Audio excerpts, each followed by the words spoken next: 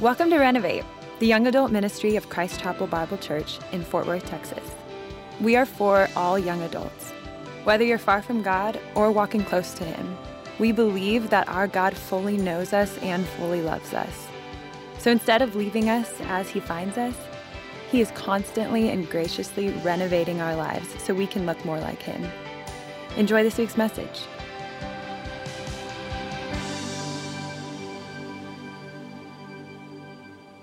Well, good evening. How are we doing? Pretty good? All right. So, tonight we are talking about sex. Which, if tonight is your first time, if you're new with us, nice to meet you. My name is Josh. We're about to go on a journey together. And also, I'm sure your friend is like, dang it, tonight of all nights, no, we don't talk about sex every week. We're talking about sex tonight specifically because we have been walking through a series called How to Ruin a Perfectly Good Relationship. The basic idea, man, everyone's really jazzed about sex. I can tell there's a lot of murmuring happening in the room. But the basic idea of this series is that we're actually pretty good at ruining relationships on our own. The problem is that we don't always know what we do to ruin them, right? Like we know that our relationships aren't exactly what we want, we just don't know why, right? And so we've kind of walked through all these different steps on how to ruin a relationship. We've talked about friendships, we've talked about singleness, we've talked about isolation, we've talked about kind of where we put our hope and all those things. And so tonight we're gonna finish the series with step 5, which is spending years developing unhealthy sexual habits. Right? Step 5 in ruining a relationship is spending years developing unhealthy sexual habits. And so I'm excited because I think that if we're honest, the sexual habits that we create over the years absolutely shape our relationships. Like there's no way that they don't. And so I want to just spend some time tonight talking about what are some of the unhealthy habits that we create over the years as it pertains to sex. Now, before we start, I want to be really clear about something. I understand that when we talk about sex, there is a range of different feelings and emotions and thoughts that come up when we begin to talk about something like this. And I know that one of the feelings that kind of comes up is oftentimes it's shame. Right? I think oftentimes there's this shame that is attached to sex when we talk about sex. And so I don't know what your past is. I don't know what your present is. I don't know what's going on in your life. But if you've had a complicated sexual past or if you've had a complicated sexual situation right now, I want you to hear first and foremost that we serve a God of grace. Right, that we serve a God who redeems and restores really broken, really complicated situations, right? And so I think that oftentimes it's so easy just to carry around shame. And so before we kind of talk about all these other things, I want to just make sure that you guys know this is not a night where we're going to condemn or judge because we serve a God who redeems and restores and just lavishes grace upon us. And so I don't want shame to kind of be the thing that kind of drives tonight, right? Because we serve a God who is unbelievably gracious in the way that He enters into our past and our present and honestly even our future. And so I want to be very, very, very clear that grace should be the thing that is driving tonight. With that being said, we believe in grace and we also believe that unhealthy sexual habits can absolutely derail your relationships. And so the hope is that we understand that and we address it. Yes, we believe in grace. We believe that grace covers all of our sin, all of our shame, and we need to address some things in order to have relationships that actually flourish and thrive the way that God desires for our relationships to flourish and thrive. And so tonight's going to be really simple. I'm going to just kind of walk through 3 specific habits that we tend to have and kind of talk about how do we begin to experience freedom from these habits. So let's dive in. Habit number 1 is this. Habit number 1 is to have an unbiblical view of sex. To have an unbiblical view of sex. And here's what I mean. The way that we view sex, the lens with which we view sex, how we see sex is unbelievably important. right? Our view, our perspective is crazy important. And if we spend years consistently viewing sex through one specific lens, and that lens is wrong, it drastically shapes the way that sex plays out for the rest of our lives, right? And so there's actually two specific ways that we can have an unbiblical view of sex. And the first might surprise you, because the first way that we have an unbiblical view of sex is that we see sex as dirty. Right? That we view sex as something that is kind of dirty and gross and shameful, right? We unapologetically believe that God has created sex to be this incredible, beautiful gift in the context of a marriage that brings joy, stability, safety, intimacy, human connection, right? So we unapologetically believe that. But I think that what's happened over the years is that in Christian circles, in an attempt to have kids kind of save marriage or save sex for marriage, there's kind of been this narrative created that sex is dirty, that sex is gross, that sex is, there's something dirty and shameful about sex. And the reality is that's not how Scripture talks about sex, right? Like, we are very pro-sex here because our God is very pro-sex, right? Our God created sex. Like, I think it's oftentimes easy to think that maybe like Adam and Eve just kind of stumbled upon it, right? That God kind of, took a step back and came back and was like, that's creative. I didn't really think about that, right? No, God created, God instituted sex, right? And so our God speaks very highly of sex, and Scripture speaks very highly of sex, right? I think I grew up believing that Scripture just said, hey, don't have sex, don't have sex, don't have sex. But if you read Scripture is very clear that married people should have, honestly, a lot of sex, right? So, for instance, Proverbs 5 says this. It says, let your fountain be blessed and rejoice in the wife of your youth, a lovely deer, a graceful doe. Let her breasts fill you at all times with delight, be intoxicated always in her love. That doesn't sound very prudish to me, right? Like, that doesn't make it sound like sex is gross or dirty, right? Another example, in Song of Solomon, there's this exchange between Solomon and his wife on their wedding night. And Solomon says, a garden locked is my sister, my bride, a spring locked, a fountain sealed. She responds by saying, awake, O north wind, and come, O south wind, blow upon my garden, let its spices flow. Let my beloved come to his garden and eat its choicest fruits. And that means exactly what you think it means, okay? Now, here's the thing. Like, that's in the Bible. Right? Like that's how the Bible talks about sex. We serve a God who is unbelievably pro-sex, right? And so I bring that up because I want us to have a high view of sex, because I think that why this is so detrimental, if we view sex as something that is kind of dirty and gross and shameful, the reason why that can be so detrimental to our relationships is because if you spend decades believing that something is dirty, it's tough to just turn that off in an instant. If you spend years believing that it's dirty and gross, the minute that you enter into that relationship, it's tough to turn that type of thinking off. And I've talked to friends of mine that counsel couples. And they say that one of the most predominant things that they see in young married Christian couples is that they have a kind of awkward first couple years because they can't turn off in their mind that this is gross or this is dirty or we shouldn't be doing it.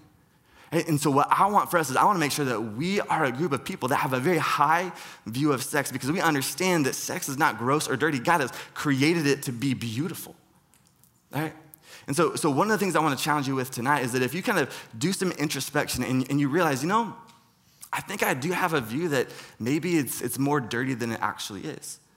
And I would challenge you to spend some time just trying to kind of process through, where do you think that comes from? Right? And one, like, you're not alone. Like, it's a rampant view that it's dirty until marriage, and then all of a sudden we just turn it off and it's not dirty anymore. Right? Psychologically, like that takes a lot of gymnastics to get over that. And so spend some time just kind of reflecting and saying, man, is this from something I heard as a kid? Is it from the church that I grew up in? Is it from something my parents said? Man, process through, man, where is that coming? Where did you begin to associate the word dirty with something that God has declared beautiful? Right? Spend some time trying to figure out where that came from, because I want to make sure that we have a high view of sex, that we have a biblical view of sex, and biblical view of sex says that sex is not dirty, but it's actually beautiful. Now, here's the second way that we can have an unbiblical view of sex, and it's that we treat sex in a way that's way too casual, that we treat sex in a casual way. Sex is absolutely beautiful. And sex is also very powerful. Right? Sex is powerful. And because sex is powerful, we don't treat it in a casual way. And the reality is, it's a very common sense way of doing life that we apply to every other situation in the world except for sex.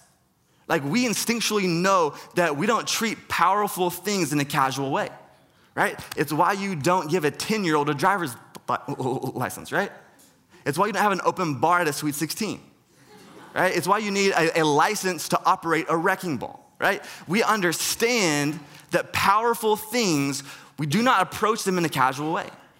Yet, despite the fact that sex is unbelievably powerful, it's easy to just kind of swing the pendulum the other way and say, yeah, sex is so beautiful that we should have as much of it as we possibly can. We should boil it down to being something that's purely physical, and then we just treat it in a very casual way, right? But what we see in Scripture is that there is power in sex that should allow us to kind of take a step back and have a reverent view of sex because we understand the power that it has, right? In fact, the majority of the time when you see passages in Scripture that call us to refrain from sex, it's not because it's dirty, it's because it's powerful. And Scripture says, I want you to understand the power of what's happening, right? So, for instance, Song of Solomon 2 says this.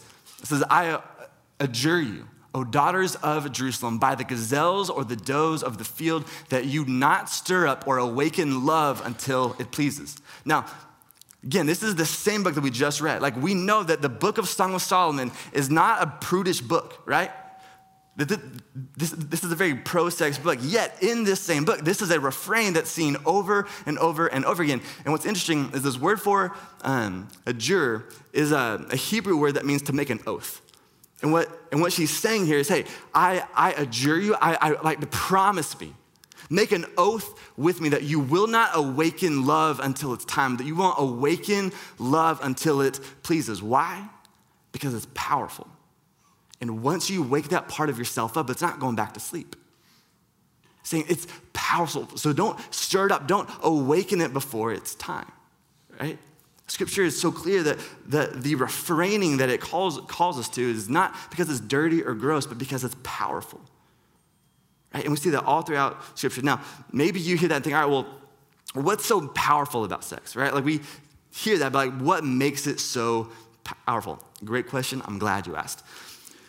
When God created man and wife in Genesis 2, God sees man, he says, hey, it's not good, it's not ideal that he is alone, so he brings him this woman, they get married, and we see the very first marriage take place, and there's a really interesting phrase that is used to describe kind of the purpose of what marriage is, and it's in Genesis 2:24. It says, therefore a man shall leave his father and his mother and hold fast to his wife, and they shall become one flesh. Something really interesting that I want to point out to you. This word here for hold fast is a Hebrew word, davak. And what davak means is it means to literally stick together like an adhesive. It means to be glued together. And what he's calling the man and the wife to is he's saying, hey, I want you to hold fast to one another, that you stick together like an adhesive in a way that you become one flesh. That you go from being two to being one, and you are so glued together, you're not coming apart. And the way that God has so strategically allowed that to take place, or one of the ways that God has allowed that to take place, is through sex. And this is where our bodies prove the word of God to be so cool. So biologically, when you have sex, your brain releases oxytocin, which is commonly known as like the cuddle hormone, right? It's the same thing that is released when a mother is breastfeeding, right? And it bonds you to the child, right? It is the bonding chemical in our brain. And so our God has so created sex to work in such a way that when you have sex, in the context of husband and wife, what happens is your brain says, that's my person. That's my person. And it connects you, it bonds you. It takes two people and makes them one, right? It bonds you. And so in the context of a marriage, what the oxytocin does is it promotes fidelity. It promotes oneness. It creates unity. It brings them together in a really powerful way. It's beautiful in the context of marriage. However, because the oxytocin is the exact same things that make breakups disproportionately more messy when you've been having sex. I've walked with a lot of people over the years through breakups. And I can almost tell you in the first 5 minutes, without even asking, if they've been having sex. Because there is just this weight and this gravity. And you know why? Because two people have become one. And when two become one, they're not supposed to go back to being two. They're not supposed to go back to being two. And when you rip an adhesive off the wall, it's painful. There's no easy way to take things that are glued together and pull them apart. And so again, like, I'm not trying to have some sort of a judgmental stance, like, man, I have nothing but grace and compassion, but I want us to understand how God has created our bodies to work is from two people to become one. And if we function in a way where we treat sex in a really casual way, what happens is we walk through these breakups or these separations that are unnecessarily painful, significantly more painful than they need to be. It's because God has created our bodies to work in that way. So my hope and my prayer, and again, I don't know where you are in this room, but my hope is that we begin to understand the power of sex, that we see, yes, it is beautiful, but we also understand the power of it, and we stop treating it in casual ways. We have a biblical view of sex that it is beautiful and it's powerful, right? That's habit number one.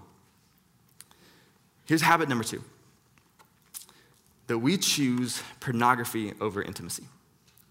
We choose pornography over intimacy. The beauty of how God has created sex to work, right, is that there's joy, there's pleasure in it. And there's also this phenomenal human connection, hence the oxytocin, right? That it bonds us together, that we have this incredible intimacy that takes place because of how God has created us to work, right? And when we engage sex the way that God has created sex to work, then all of a sudden we get pleasure and joy and intimacy. But we are living in a culture that says, you know what? I will trade those things out. I will choose short-term pleasure and short-term joy at the cost of long-term intimacy. And we choose one and we forego the other, when in reality, we could have both. And the primary way that we do this is through pornography. Now, pornography makes total sense, right? I understand how gripping pornography can be, right? Because what pornography does is it allows you to function in a way where you can allow your fantasies to run rampant. You can customize however you possibly want to customize it. And why that can be so detrimental to our kind of long-term connection with others. Because what pornography is really good at doing is it breeds comparison and it breeds discontentment. It breeds comparison, it breeds discontentment. Right? And so when you enter into a relationship with another person, they're having to compete with years of images, with years of certain attractions and desires that have been happening in our brain. And there's something detrimental that comes with that type of relationship.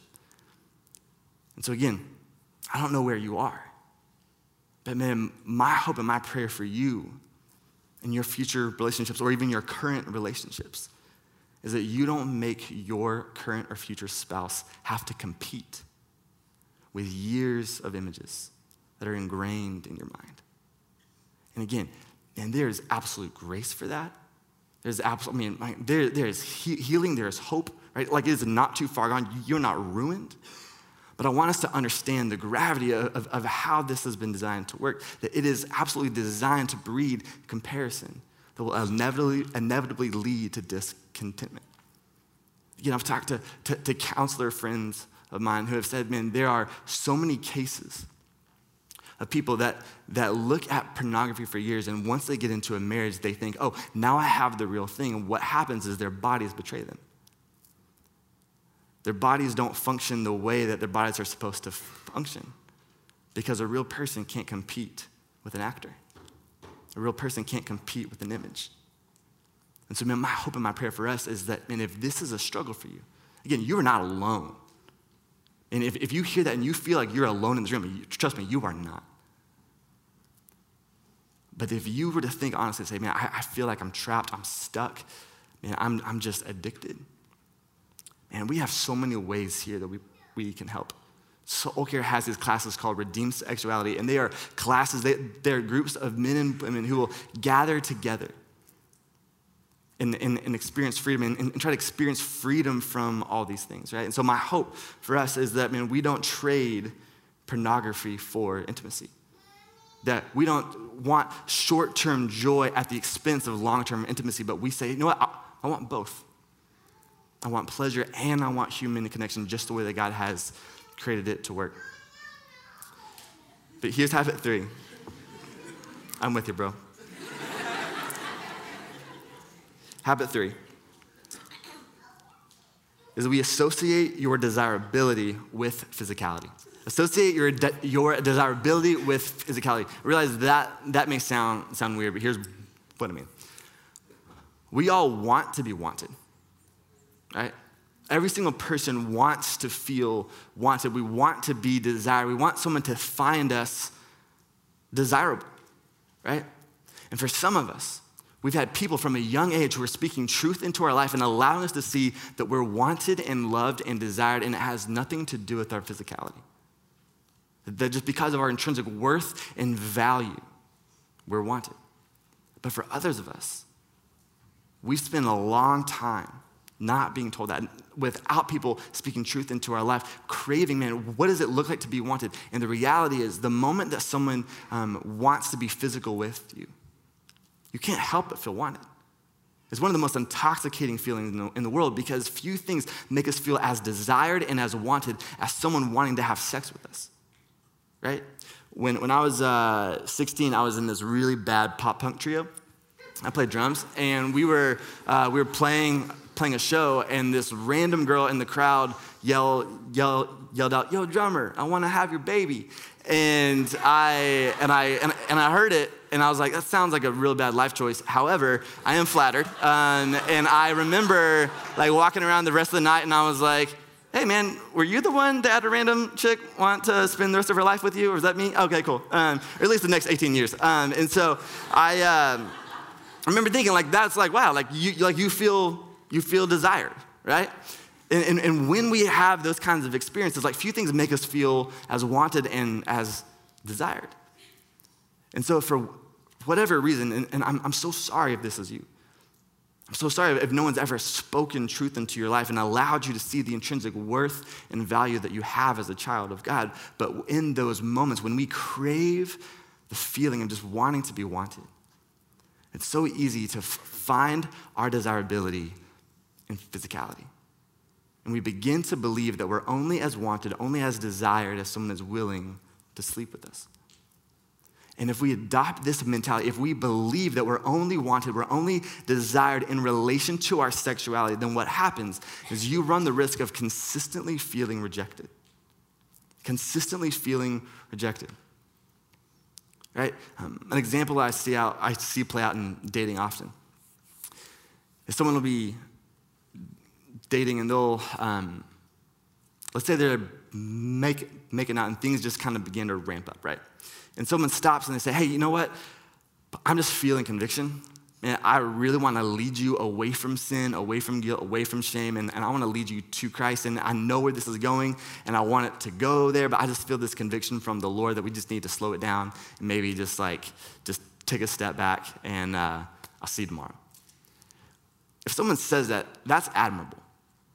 Like, it is admirable for someone to sense conviction and then respond with obedience. However, like you should feel honored.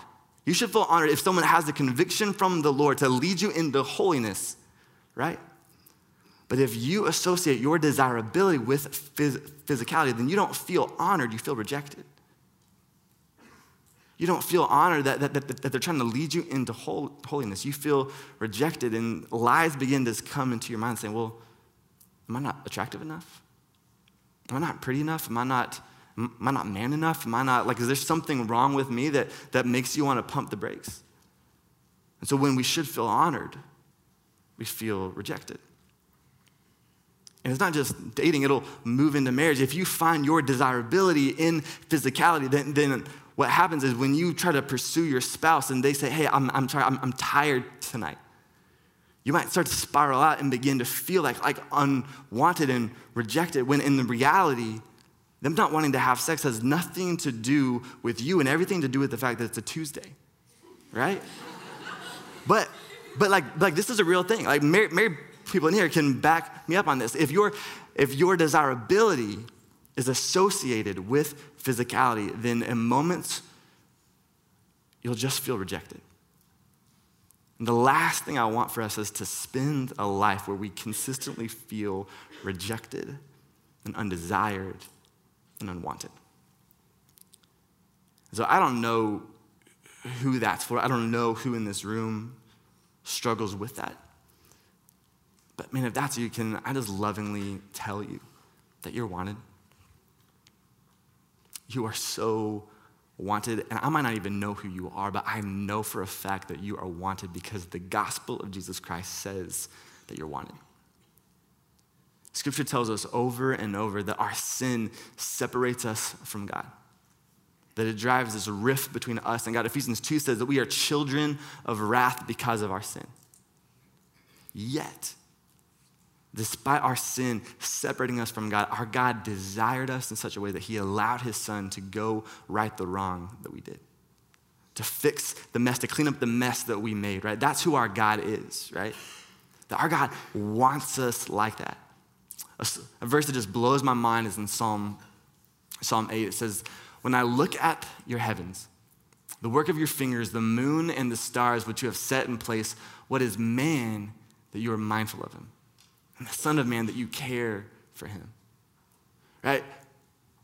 What the psalmist is saying, he's saying, like, I'm thinking about God. I'm thinking about all that he is. I'm thinking about the creation, the expanse, the heavens, the earth. I'm thinking about all that he has done, how massive and glorious and mighty he is, and the fact that he thinks about me. Like, who am I that the creator of the universe would think about me, that he's mindful of me? And what the gospel communicates is that the creator of the universe, despite our sin, despite our rebellion against him, is mindful of us. And not just mindful of us, but mindful of us to the point that he's allowing his son to come and step in our place. Not just so that we'll be saved or our slate is wiped clean, but to have a relationship with us. That we're saved, but we're also adopted, and now we have a right relationship with God. So make no mistake, in the moments when you might not feel wanted, the moments when you feel rejected, and look at the cross, because the cross declares you are wanted. You are desired, and God sent Christ to prove it. Now, let me close with this. This might sound weird coming from a pastor, but our hope is that you have a phenomenal sex life. Hang on. And what I mean is that when you look at how Scripture lays out sex, and we serve a God who is pro-sex, we serve a God who has created it to bring joy and delight and human connection and flourishing and all these amazing things. And my fear is that because of the way that our culture operates, we shortchange ourselves. That we settle for sex that's good, but it's not great. That we'll settle for short-term pleasure and forego long-term connection, long-term joy. So my hope in all of this, again, is not to beat anybody up. It's not to shame anybody. My hope is out of an understanding of how the Word of God lays out sex, how our God has so lovingly, graciously created sex to work, that we have the eyes to see it as beautiful, that we respond with obedience. And so my challenge tonight is that I want to spend some time just thinking about, man, where do I struggle? Because my guess is that every single person in this room is affected by sexual sin on some level, either yours or the sin of others. And so my hope and prayer is that we are people that just stop and reflect, and we think, all right, like, where do I need to make some changes? And is it in the way that I view it? Is my perspective wrong? And is it pornography? Is it where I'm finding my worth and my value? That we spend time trying to figure out, man, what sort of habits do I need to begin to ask the Lord to break? Because I believe that we serve a God who breaks the chains, who breaks chains of things that have just keep us enslaved. And so my hope and my prayer is that we can be people that trust God enough to say, all right, God, I want to handle sex the way that you've created it to work. I want to experience the joy and the connection and all the things exactly how you've created it to work. So may we be a people that take the word of God seriously in such a way that we pursue sex the way that God has created it to work for our joy and his glory. Let me pray.